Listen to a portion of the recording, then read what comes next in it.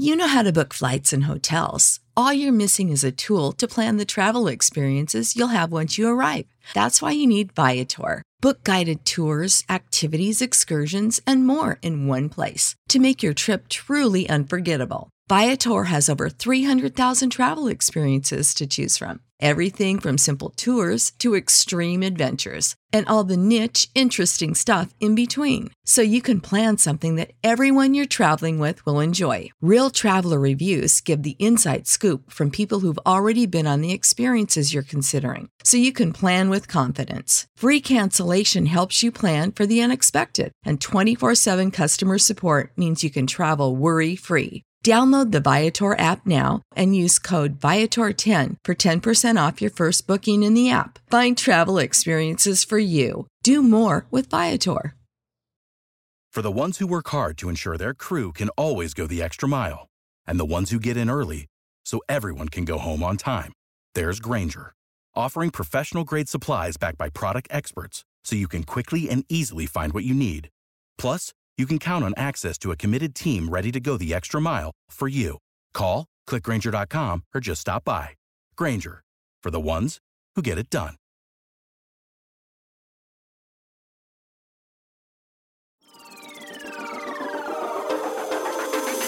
I am the man, sick with the slang, sick and I'm destined for fame. Do for the fam, not for the gram, stunting you're destined for pain. I do not front, I do not scam, put some respect on my name. Sick like Cobain, click and I bang. What's up, ladies and gentlemen, boys and girls around the world? I would like to welcome you back to another episode of Real Talk with Zuby. On today's episode, we've got my man Chance Lunsford, aka Logo Centrifugal, who is a blogger. He's also a podcaster. How you doing, dude? I'm good. Another beautiful day in paradise, as I like to say, and honored to be here and looking forward to our talk, man. Awesome, man. And where is paradise for you? I'm in Utah in the States. Okay. Is that home? Yeah, home, born and raised. I mean, I've gone here and there, but most of the time in my life has been spent here in Utah.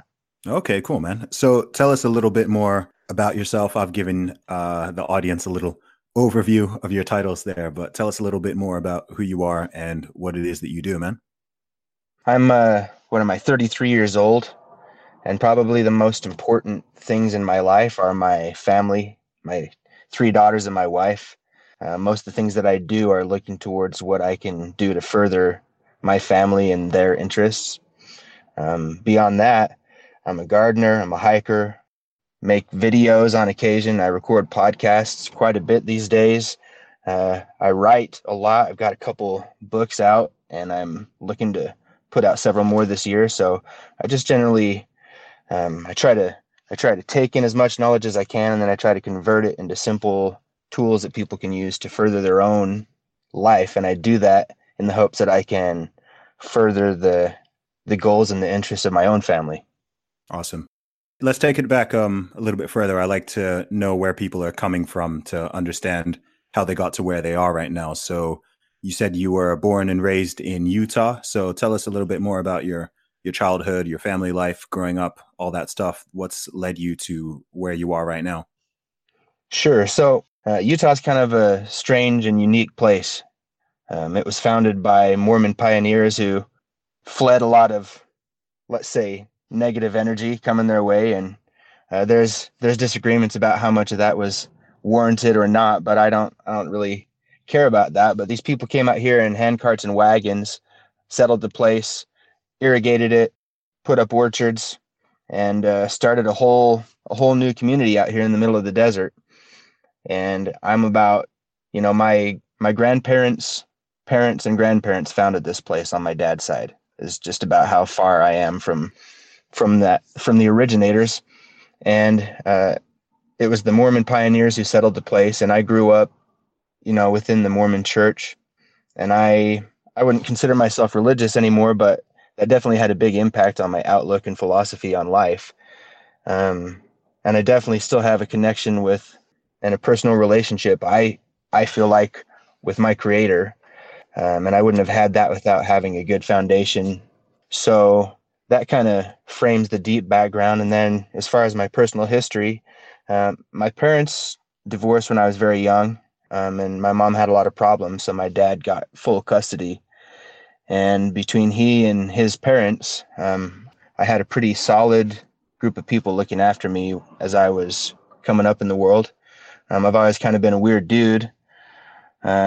So, I had my fair share of learning how to deal with the way that people can cast their own judgments on you. And at a certain point, you just learn you have to just trust your own heart and your own instincts, and never mind any of the stuff that comes your way. And when you get strong like that, then you can kind of turn out and face the world and make it what you will. Yeah. So when you say you're a bit of a weird dude, what do you mean by that? Well, I've always been quite a contrarian, meaning if somebody tells me I have to do something or the thing is a certain way, I tend to disagree. and that that tendency has caused me to, at first, it put me in a lot of problematic positions because I would just argue a point, but I didn't have any knowledge or reason to argue it besides I just wanted to.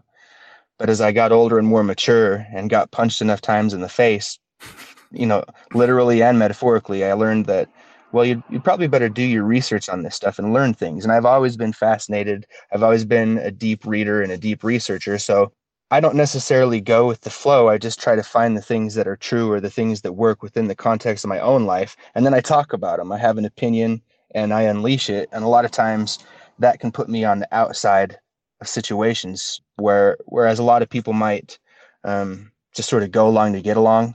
That's not really ever been my inclination, for better or for worse.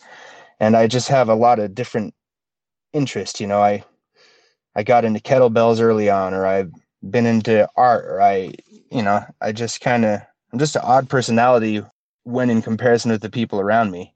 And that seems to be true no matter who's around me. So. Okay.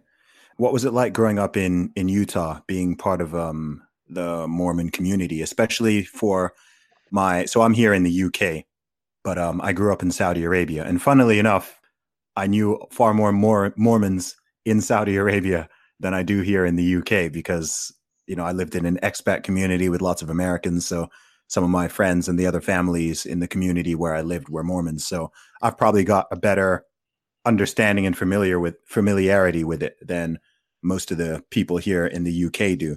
The main exposure from the UK would probably either be the Book of Mormon play, which I think is done by the guys who created South Park, or you do get the missionaries who come over, particularly in the summer. So sometimes if you're in various cities around the UK, you'll see them always dressed really sharp in their suits with their name tag saying elder so-and-so.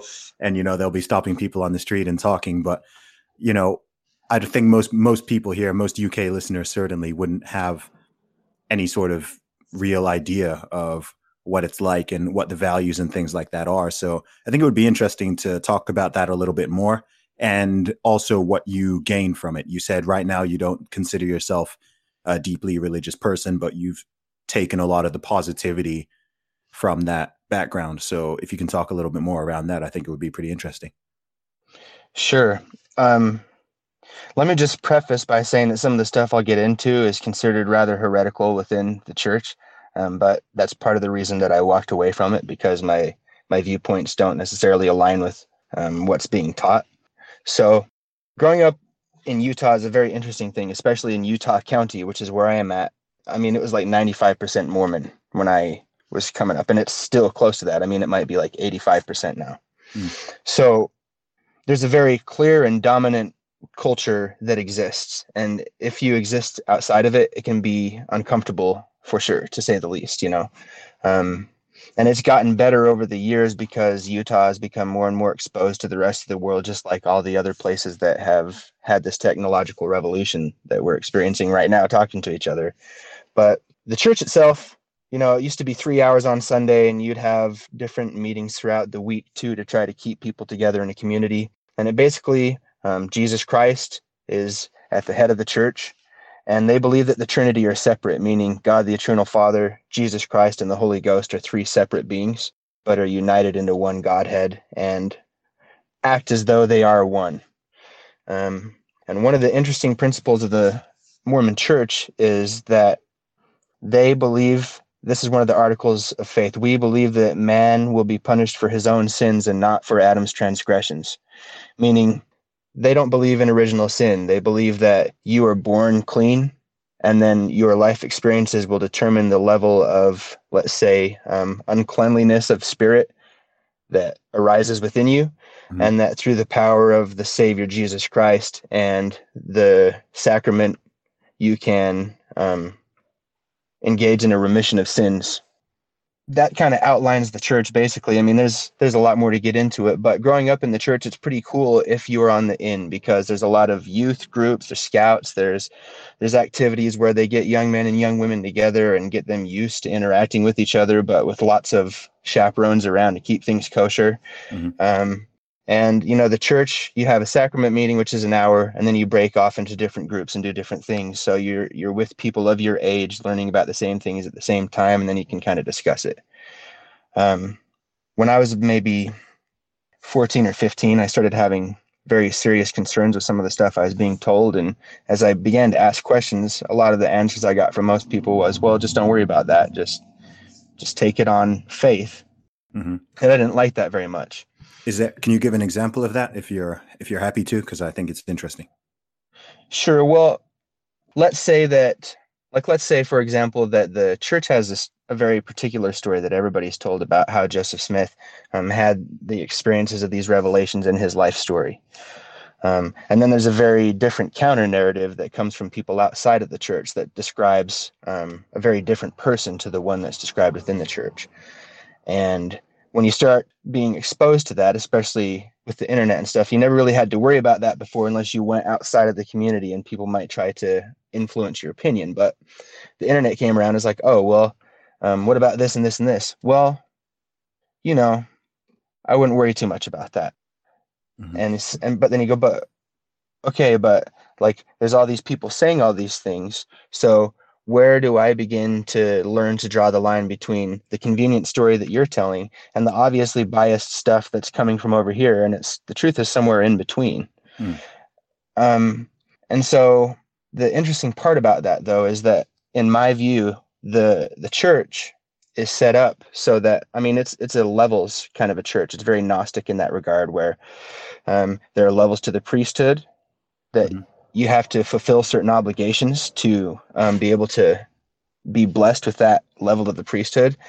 And essentially, you end up in the place in the temple where you're standing between two mirrors and you're standing between your own infinite reflection. And the idea is that you're supposed to understand that you are the same nature as the God that you've been praying to. And when you realize that, you assume responsibility for yourself as though you are a God, and then you move out into the world and act as such. That's like the culmination of the spiritual teachings of the church. So when I started to look at that and then started to look at the things that I was being told, or the way that I was being told to approach some of the questions that I had, those two things don't sync up. And I learned that the culture of the church is not necessarily the teachings of the church.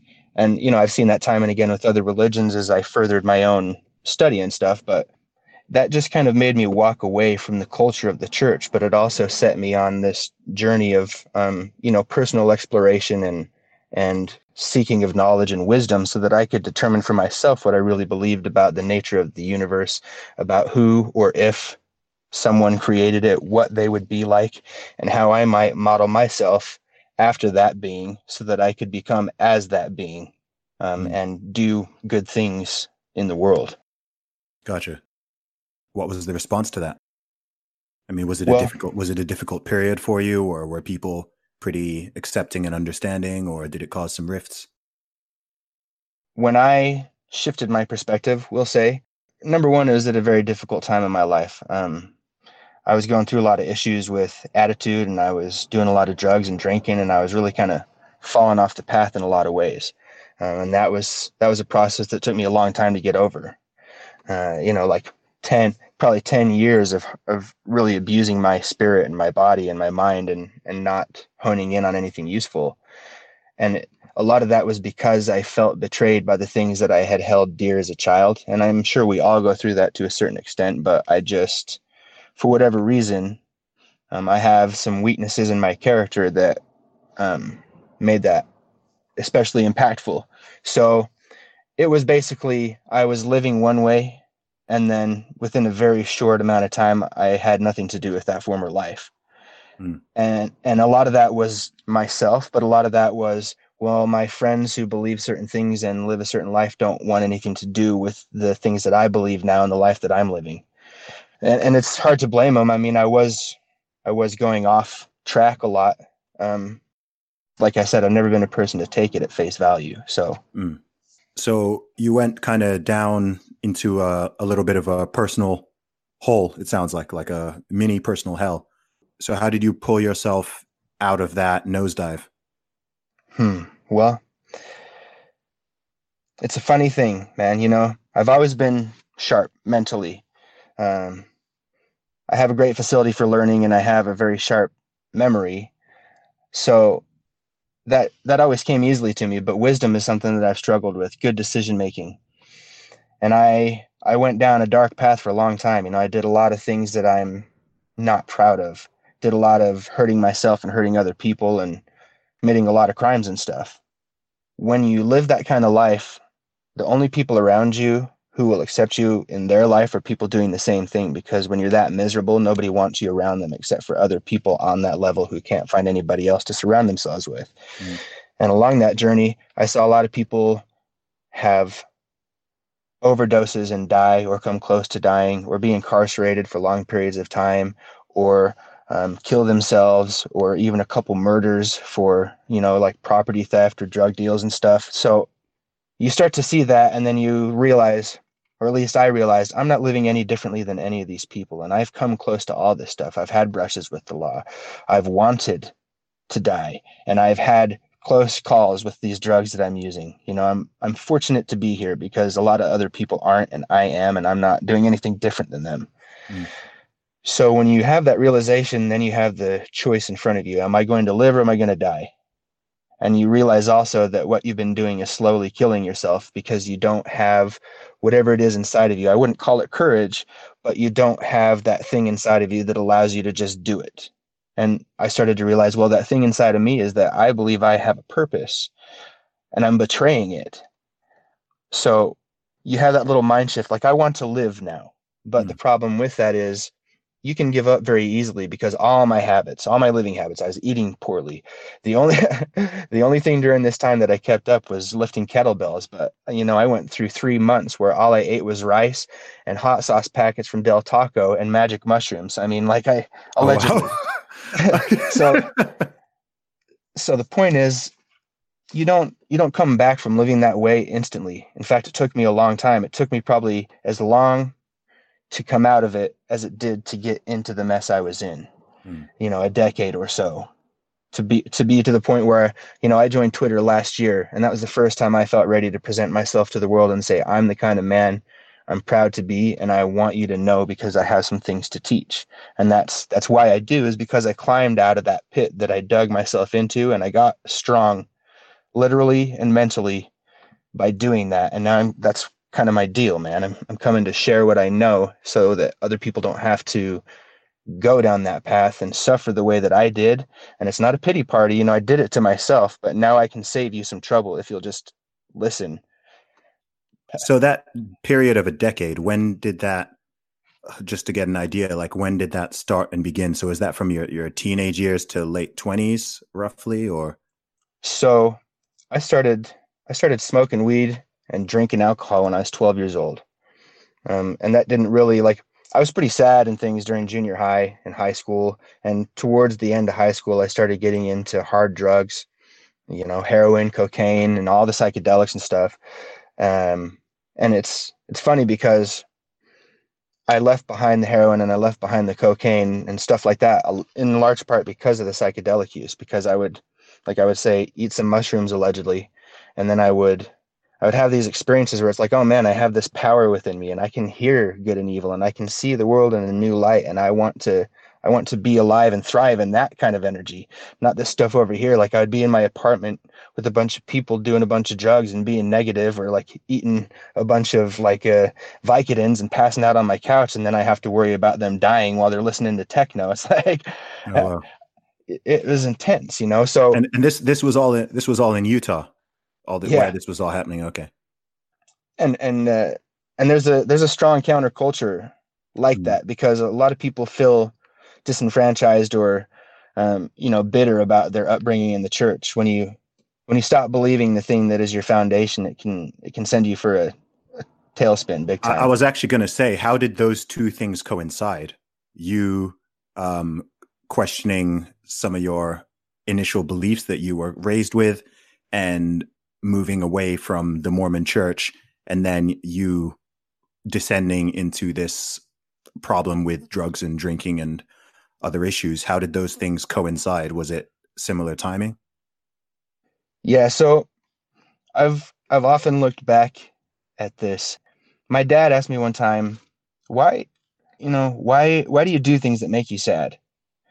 And I said, Dad, I was sad and then I did drugs. Why do you think I did them? And I think part of that sadness is there's just some of that runs in my family. My mom has mental issues. Her mom was a suicide. I mean, her dad was a violent dude. There's a murder-suicide in my dad's family a couple generations back. So there's just some mental stability issues in my blood. And so I think that's part of it. I started to kind of lose hold of certain features of my personality as I hit puberty. As a kid, I was very open and outgoing, and I had some bad shit happen to me as a kid that, I had to deal with. And as a kid, like, you don't know how to deal with adults breaking your trust. And so when that happens, you just have to wait until you're ready to deal with it, and it causes effects. When kids are damaged, it might. I was fortunate enough that I had enough other problems that I entered into counseling in my 20s, but in answer to your question, after that kind of circuitous route, I would say, number one, that I started feeling sad and weird and out of sorts first. And then I started having these questions because I was not the same person I was exactly. I was looking at things from a different angle, from a sadder angle, from a more disconnected angle. And that offered some objectivity in my life. And when I looked at what I was doing, I had questions. And when I didn't get good answers, or I didn't get the answers that I needed, I think it made me quite a bit more sad. Yeah. Yeah. Well, I'm glad you pulled yourself up out of that hole, man. Was there a specific incident or a day or a moment or something where you were like, you said it took several years to climb out of this hole, but what was the turning point? Was there something you saw happen to maybe somebody close to you, something somebody told you that kind of just clicked it and turned it from a descent into an ascent? Well, this is a funny story, man, but when I was, I think I was maybe 19, 20, 21, something like that. I had a friend named Simon. And Simon was a paranoid schizophrenic, and a legit one, not just like I say that because I act weird, but he would have these things where I would get a call at 2 a.m. because somebody was breaking into his house, and I would drive down to his apartment and he would let me in, and it was locked from the inside, and he had the only key and nobody was there. And, so it was a weird relationship. He was very loyal, the most loyal of friends I've ever had when he was in his, sane zone, but when he lost it, he could be downright murderous, and it was a intense experience to be around that. So he and I, one winter's eve, were up in the mountains, tripping on some mushrooms allegedly, and my grandfather had just died, and he was a powerful influence in my life, and I loved him very much, and he was a very kind man, and it really messed me up because I was not in a good place already. And then one of the rocks in my life kind of faded out, and I wasn't prepared to deal with the death of a close person at that point. So I was really off the deep end at that point. And Simon's grandmother was in the hospital on life support, and we were up there tripping, and we were having a crazy experience looking at all the geometry of the world. And it was snowy, but we just took off our shirts and we're in shorts, and sometimes even running barefoot and being wild men and feeling like we were melting the snow. I mean, it was just a trip, But then suddenly Simon turns to me and he says, "Dude, my grandma just died." And I said, "Simon, what are you talking about, man? Why would you think that?" He's like, "No, she just died." I was like, "Whatever, man. Let's just get back to doing what we're doing. I'm sorry you're sad. sure enough, within a minute of the time that he said that, he gets a call from his mother. Simon, we've just pulled your grandmother off of life support. She'll be gone before the morning. And when I saw that happen, and I saw the look on his face, and I saw the impact that was happening, I knew he needed a moment, first of all, to process that, because it would freak you out. And second of all, I felt this instinctual drive that I needed to go have some time to pray. So I said, Simon, I'm going to go over here and I'm going to leave you to yourself and I'm going to go pray. And I got down on my knees and I closed my eyes and I just opened my heart up. And I found myself in a place that was all dark except for a white door. And it was just a door of pure light. And in the glow of the door was standing my grandfather, and he was healthier and younger than I'd ever seen him. He seemed like maybe he was a very, very robust 40 years old in his demeanor. And I had a chance to have a conversation with him. And essentially, I might get a little emotional here because it's a very important experience in my life, but I talked to him and he said, Chance, I've been waiting here for you. And this is kind of the last thing I'm here to do. I just want to let you know that I love you and there's a purpose within you, and you need to be true to it. If you have faith in yourself and you do the right thing, things will work out for you. And I got a chance to say I love you to my grandpa. And here's the thing that's important about this experience to realize is, that might have just been my imagination and an altered state allowing me to really get inside of it. Mm-hmm. But it doesn't matter, because it was as though that experience happened to me, and that shifted my perspective. And it wasn't like just the next day I suddenly was Mr. like gung-ho or anything, but that was the point in my life at which I realized there's a way I need to be living and I'm not doing any of it. And I started, and it was a long process to get out of the hole. But, I just, from that point forward, I knew there was a thing inside of me that had to be given life so that I could express it and get it out into the world. And I wasn't doing it then. That's an amazing story, man. That's really interesting to hear. Wow. That's powerful, man. So moving on a little bit. So you said you're so you're married, you've got 3 daughters, you said, yeah? That's right. Yeah. So how old were you when you got married, and how did you meet your wife? And again, I'm trying to like kind of build a picture of your life here. So you're going through all this stuff, but so were you already married at this point, or did you get married after you'd started to clean up your act? What was the timeline? Yeah. So just after that experience, I also had some legal troubles and stuff, and I had the police raid my house and put a gun to my head and stuff. And that was another one of those things. It was like, all this stuff came at me all at once. And it was like that moment happened. And then all this stuff pushed me out of my old life and into a new one. So I moved back into my dad's house, and that was like a pretty bitter defeat at that time. And I moved back into his house. And the first thing I did when I got back is I made a giant salad. Fresh greens and feta cheese and Kalamata olives and pepperoncinis and all this stuff. I hadn't eaten meat probably in months, unless it was like somebody's Subway sandwich in the fridge that I stole, or something, and I'd basically just been eating a big bag of rice that I bought at Costco. So when I ate that salad, I could literally feel the energy and the life coursing through me. And I was like, oh man, I've been missing out on so much. I feel so good right now compared to how I felt an hour ago. And my dad, he could see I was lost. He could see I was just barely treading water, just barely keeping my head above surface. He said, why don't you go to school? I'll pay for your school as long as you maintain your grades, and, you can figure out something you want to do. So I went to a community college, and I didn't know what I wanted to study. I was studying psychology and music and taking generals and just doing this and that. And in this music production class I was taking, I'm kind of a wiseacre, I just cracking jokes all the time. Yeah. Even inappropriate jokes, and even with professors and stuff. And some of them are cool with that. Some of them are not at all cool with that. And so we didn't have classes together again. But this guy was pretty cool, Martin Pond, and he scores movies and things. And he was teaching us just the basics of a lot of different music production software, sound production software.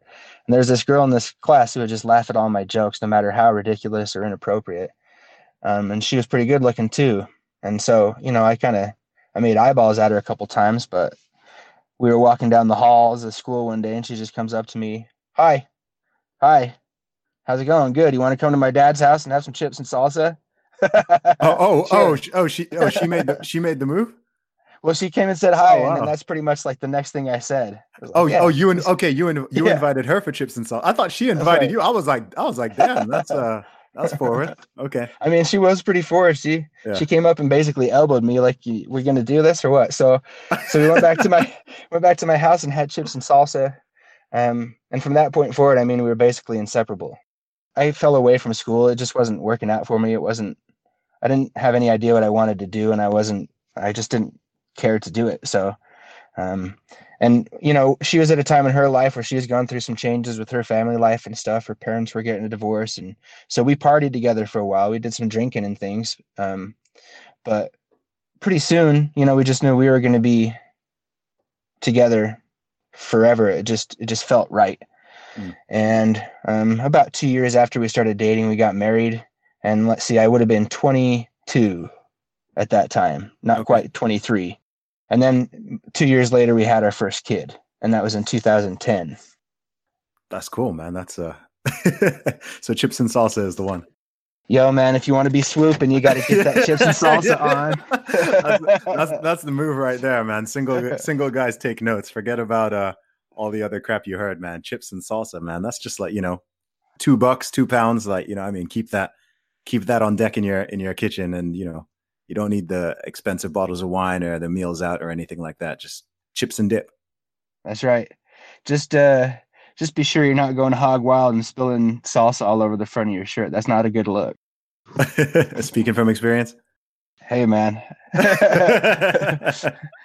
What I lack in everything else, I make up for in personality, I guess. So how did marriage and especially fatherhood change your life and perspective on stuff? Profoundly, and it continues to unveil itself, both of those things, to this day. Probably always will. But I got married, and that's a very serious commitment, and it's one of those things where you're like, yeah, I'm getting married, and here we are today, and there will be tomorrow, and the differences will just said, I do. And actually, at first, it is kind of like that. You're just like, yeah, I'm just married. I just love you. And now we're on this honeymoon, and now we're just living together. But we were already living together at that point. So it was, but you start to understand, we wrote our own vows. And one of the things I wrote about was how we were setting a foundation and how we'd have a family and how we were meant to be together, and we found each other. And this foundation was going to allow us to, build something great and magnificent. And I little did I realize, I mean, I sort of did, but I was setting seeds. I was planting seeds in the soil of our relationship that would grow into something more meaningful. And when you commit, and we've been through some hard times, man, I'm a hard person to live with, and I have a history, and she's got her own deals, and just like everybody does. And marriage is very difficult. Don't let anybody fool you. If they have an easy marriage, I don't know what's going on, because I haven't run into one yet. But when you commit, when you say, I'm committed, and the other person feels the same way, it's important, like you can't just say, I'm all in this, and then have the other person disrespect you constantly and not be committed and not have the respect for the relationship that you do. But if you're both in and you both say, this is what I'm doing forever, what it allows you to do is you have that foundation, you have that knowledge, you have that confidence to say, okay, we're going to get through this because we've said no matter what we will. So let's look at me. Let's look at you. Let's pull things out and talk about it. And it helps you become a more mature person emotionally, cognitively, because you're no longer caught up in just your personality, just your viewpoint, because it doesn't work that way in a relationship, especially a partnered relationship where you're sleeping in the same bed, you're living in the same house, you're hanging out with the same friends, you're inseparable, except for maybe if you're at work. So you can't just have my way or the highway, or it's not going to be healthy. So that's marriage. And then children, I'll just say this about children. When you hold that little baby in your arms and it's attached to the person that you love most in the world, and you cut that umbilical cord, or the doctor does, I got to do it, I did it, that's a weird thing, but you sever that connection. And now this person is a real person. They're no longer reliant upon the mother for sustenance solely. They're breathing their own air. They're living in this world, and you hold it, but you realize all they can do is breathe. All they can do is breathe and eat and cry and sleep. And that's it. That's all they got. They can't even use their eyes, So when you hold this little thing and you see, oh man, and this crazy change happens to you. And there's a neurochemical response and there's a physiological response, but there's a spiritual response. If that's your thing and you believe in that, it's easy to see why you might, being a parent, because you feel it. Yeah. And you have this connection to this person and you go, this person for the next 2 decades is going to rely on me for basically every single thing in their life. I have to be here. I have to be the one. I'm the father. I'm supposed to provide. I'm supposed to protect. I'm supposed to offer discipline. I'm supposed to be the foundation. If you don't, that person's likely going to be messed up in a lot of significant ways. If they don't have stability, if they don't have a good example, if they don't have that person that they can rely on to be the strength in their life until they're ready to claim their own, there's going to be a lot of issues that pop up. And when you see that, you instantly know it.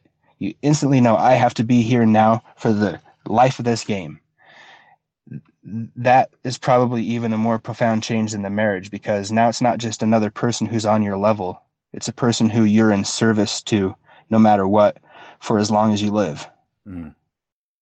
Yeah. I mean, it scares me. It's funny. I mean, it's interesting because we're pretty close. We're very close in age. But obviously I'm not married and don't have any kids yet. So I've seen I'm the youngest of 5 kids. So both of my older sisters, both of my older brothers are married with kids. So I've got 9 nieces and nephews. So I've kind of had a lot of the experience of it without the full without the permanency of being the person who's truly dependent on. I like being an uncle because it's kind of like this halfway house. It's a happy medium. But I think what's interesting in the society we live in right now, I guess, especially in the Western world in these modern times, is that a lot of men and women to a degree have this fear or aversion towards both marriage and becoming a parent. I think that's for a whole bunch of reasons. I guess being someone who's, a young guy, 33, but who's gone through these periods in your life already. You've got three kids now? That's right. I think if you went back a few decades ago, being a 33-year-old man married with 3 kids would be like pretty standard. But that's rare now. Like that's rare. Certainly in the Western world, that's like, whoa, like that's you've still got guys like me who are who are like, okay, I'll do it one day. I'm not quite ready yet.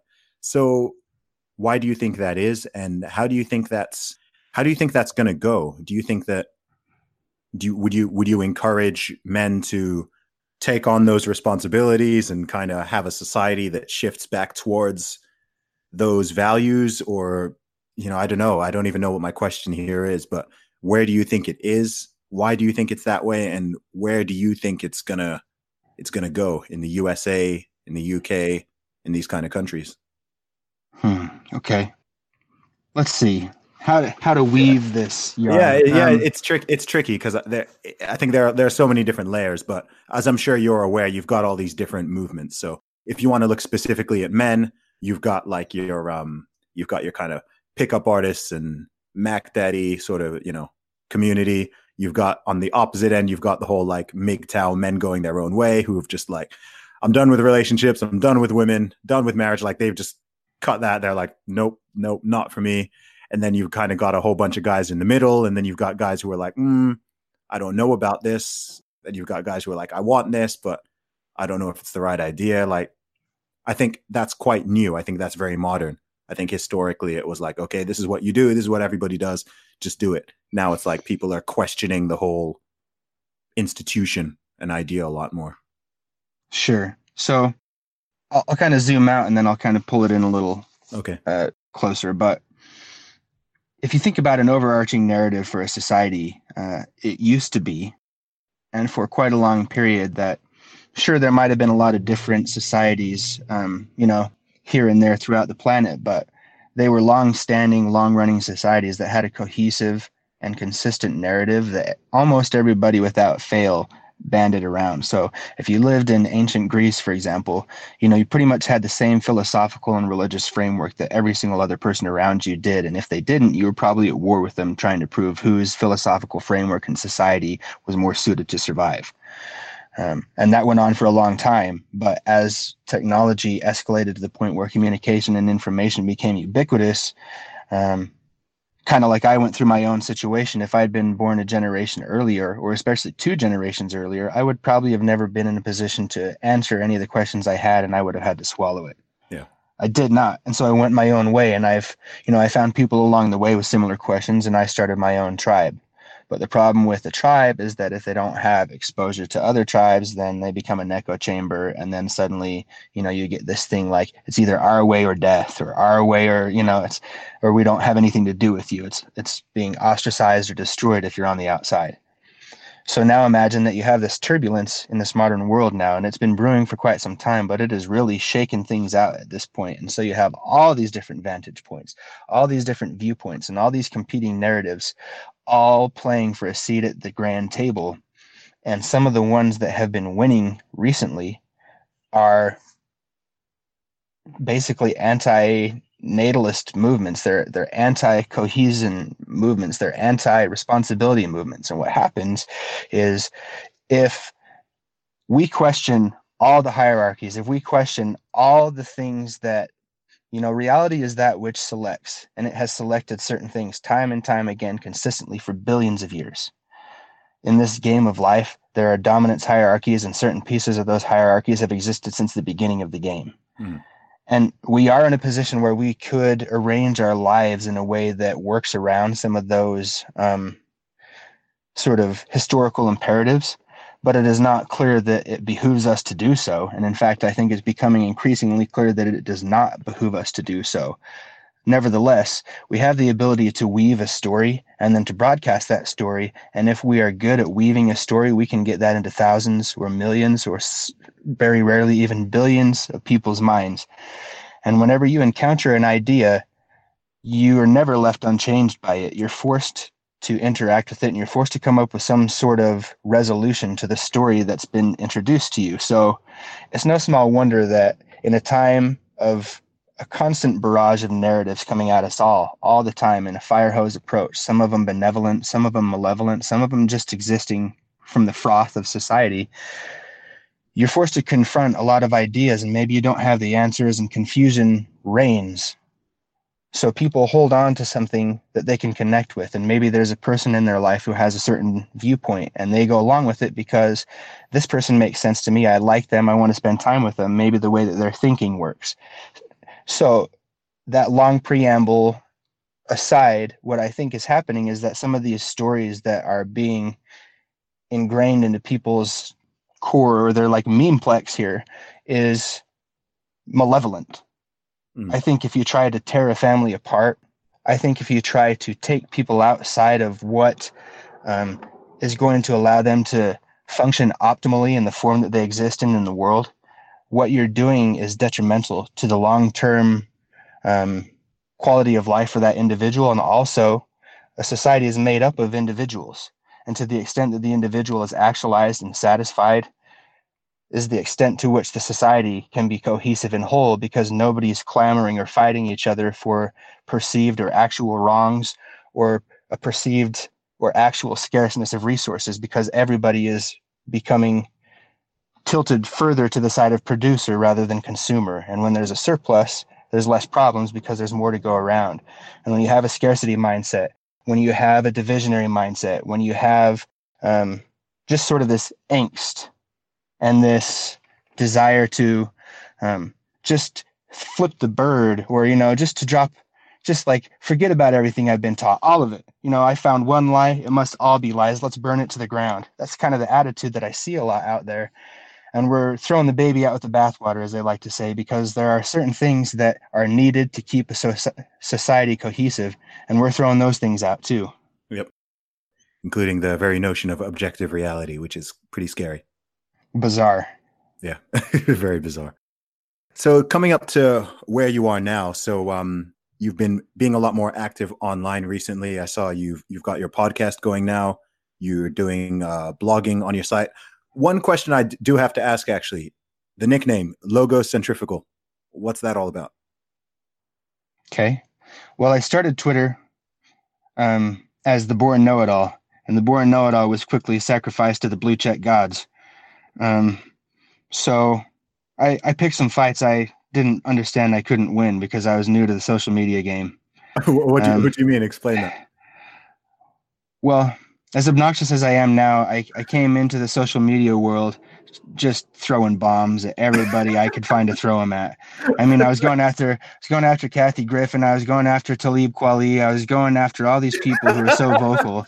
Okay. And they would send their haters after me big time. And like Talib Kweli and I would go back and forth, and it was funny because he would actually talk to me, but I'd be like, dude, I just want to have a conversation with you about some of these things that you're saying that I don't think are right. And he'd be like, nah, man, just go read a race book. Just go read a book about racism and get back to me. And I'd be like, what book do you want me to read? He'd be like, man, just go look it up on Google. I'm not going to take the time to tell you to go read a book. And I'm like, dude, you just took the time to tell me to go stick it where the sun don't shine. Why don't you just give me a book recommendation instead? And then all these people come in. Why should he tell you this? Why should he tell you that? I don't know, because we're trying to have a conversation on the internet. Why are you hating everybody? So pretty quickly, I got booted off, permanently suspended. Oh, wow. And so I took a couple weeks of being angry about that. And then I realized, like, what am I going to be angry about? I could just spin up another account. And I had made some pretty good friends by then. So I spun up another account, and I was thinking to myself, like, what am I going to be this time? I was already the born know-it-all. The born know-it-all doesn't have a lot of fans on the internet. So, like, what kind of mask can I put on and still feel like I'm true to myself? And I was thinking about, like, I believe in the primacy of the individual. I believe in the primacy of the logos. I think that the mind is the controlling body for all reality. That's sort of my personal guiding North Star. Is it all starts with the mind, and the mind creates, and take that back as far as you want. Mm-hmm. So I am logocentric. I believe in the power of reason, and I believe the power of the mind to manifest reality. So logocentric. Okay, well, that's clearly taken. And I've often talked about how ideas or concepts or experiences can spin you, meaning that, they take you from where you're at, and they just sort of disorient you and spin you around. And then you're sort of forced to come to a new understanding of your reality and reorient yourself. So, okay, the primacy of the logos. I'm logocentric. I believe that the world can spin you. Well, I'm about to spin you with the truth of the logos. So I'm logocentrifugal, spinning out the truth. Oh, wow. Man, that's like a rap name right there. Yeah, man. Hey, not for nothing, but I've been freestyling since I was 16. Oh, there we go. That's longer than I have. I haven't even been rapping since I was 16, and I'm a professional rapper. I've often been told I have quite the talent. Well, maybe you do, man. Maybe you do. It sounds like you got a few of them. So what's the plan with what you're trying to do and where you're trying to go now, man? What's the mission? Well, it's interesting. In the same way that I talked about how marriage or the seed of that vision that I had, or children reveal themselves to you in a process of continuing revelation, which is a phrase I pulled from Joseph Smith, the founder of the Mormon Church. I believe in that. I believe that things continue to reveal themselves to you as you continue to interact with them. So, I just felt compelled to join. I knew I had things to teach. I wasn't exactly sure how I was going to market myself or who I was going to be able to connect with. I'd never done it before since MySpace, 10 years before or something. So I just didn't have a frame of reference. I knew I had something to offer, but how am I going to get it out and to who? I just started playing around and just being myself. That's important to me. I want to be genuine with the people I interact with, so that they know that when I'm offering something to them, it's because I really think it's valuable, or I really think it's worth it, and they have context in which to place it. So I teamed up with my friend James Dowling, who I know you've had contact with, and and another guy, Garrett Daly, and we formed the Ion together, which has, we still have like the core Ion group, and then we have the Ion Media, which is kind of the content end of what we're doing together. But we wrote a book called The 5 Pillars of the Ascendant Mind together, and it was essentially a book about how you can systematize everything in your life and build a cohesive system and perspective from which to have as a foundation for your life moving forward. It's not, how do I do this specific thing, or how do I live this specific life? It's, how do I live a life with a foundation rooted in systems, so that I can know what to expect and know what to measure, and then I can move from there. And that was a cool thing to do. And I'd been meaning to write a similar book for a long time and had started it several times. And it's still not, I think in 10 years time or something like this, I'll write some sort of master book. Mm-hmm. But I wrote that. And then I said, okay, well, I got more in me. So then I wrote another book called Uncommon Mentality. And it talks a lot about how to use the powers of visualization in your mind to reshape the way that you interact with reality and reshape the way that you view reality, and also to use conditioning techniques similar to Pavlovian conditioning techniques to prepare yourself for certain conditions. So like if you have a problem with anxiety, you create these mental states that you can trigger with the action and a thought, a word, you anchor them in, so that if you're in a situation where you're facing anxiety, you have this pre-programmed response that you can access to take away those feelings and replace them with another one, replace your mental state. So I put that out. And now I'm working on another book for physicality and systematizing that in much the same way. Here's a way that you have a base system and you can branch out from there. So I'm just trying to, all the things that I've used in my life that have given me benefit, given me answers, added to my general well-being, I'm trying to systematize those and deliver them to people so that they can have access to them as well. Awesome, man. Dude, that's inspiring, man. And God bless you on this journey that you're doing, man. You strike me as someone who's very focused and got a clear goal and vision of what you're trying to achieve and the path you're trying to carve throughout this world. So you've got my full support with that, as you already know. Yeah, man, I appreciate that. And same here. I mean, I know you're further along, I suppose, in your vision that you're building, but it seems pretty clear to me that you have one and that you're striking out to make it happen. Only in some ways, bro. I'm not married with 3 kids, so it depends on what you're looking at. Hey, man, great men have great choices to make. Yeah, man. Awesome, bro. Really good to have you on the podcast, Chance. Where can people find you? Logocentrifugal.com, anchor.fm/logocentrifugal, and at logocentrifuge on Twitter. Awesome. Make sure you follow Chance. Chance Lunsford, Real Talk with Zuby. We'll catch you guys on the next one. Yeah. I am the man, sick with the slang, sick and I'm destined for fame. Do for the fam, not for the gram, stunting you're destined for pain. I do not front, I do not scam, put some respect on my name. Sick like Cobain, click and I bang, y'all gon' remember the name. Y'all gon' remember the name. Support for this podcast and the following message come from Corient. Corient provides wealth management services centered around you. They focus on exceeding your expectations and simplifying your life. Corient has been helping high achievers just like you enjoy their lives more fully, preserve their wealth, and provide for the people, causes, and communities they care about. As one of the largest integrated fee-only registered investment advisors in the U.S., Corient has deeply experienced teams in 23 strategic locations. Corient has extensive knowledge spanning the full spectrum of planning, investing, lending, and money management disciplines. Leverage Corient's exclusive network of experts to craft custom solutions designed to help you reach your financial goals, no matter how complex they may be. Real wealth requires real solutions. For more information, connect with a wealth advisor today at Corient.com. That's Corient.com. Corient.com. When you need mealtime inspiration, it's worth shopping Kroger, where you'll find over 30,000 mouth-watering choices that excite your inner foodie. And no matter what tasty choice you make, you'll enjoy our everyday low prices, plus extra ways to save, like digital coupons worth over $600 each week. You can also save up to $1 off per gallon at the pump with fuel points. More savings and more inspiring flavors make shopping Kroger worth it every time. Kroger, fresh for everyone. Fuel restrictions apply.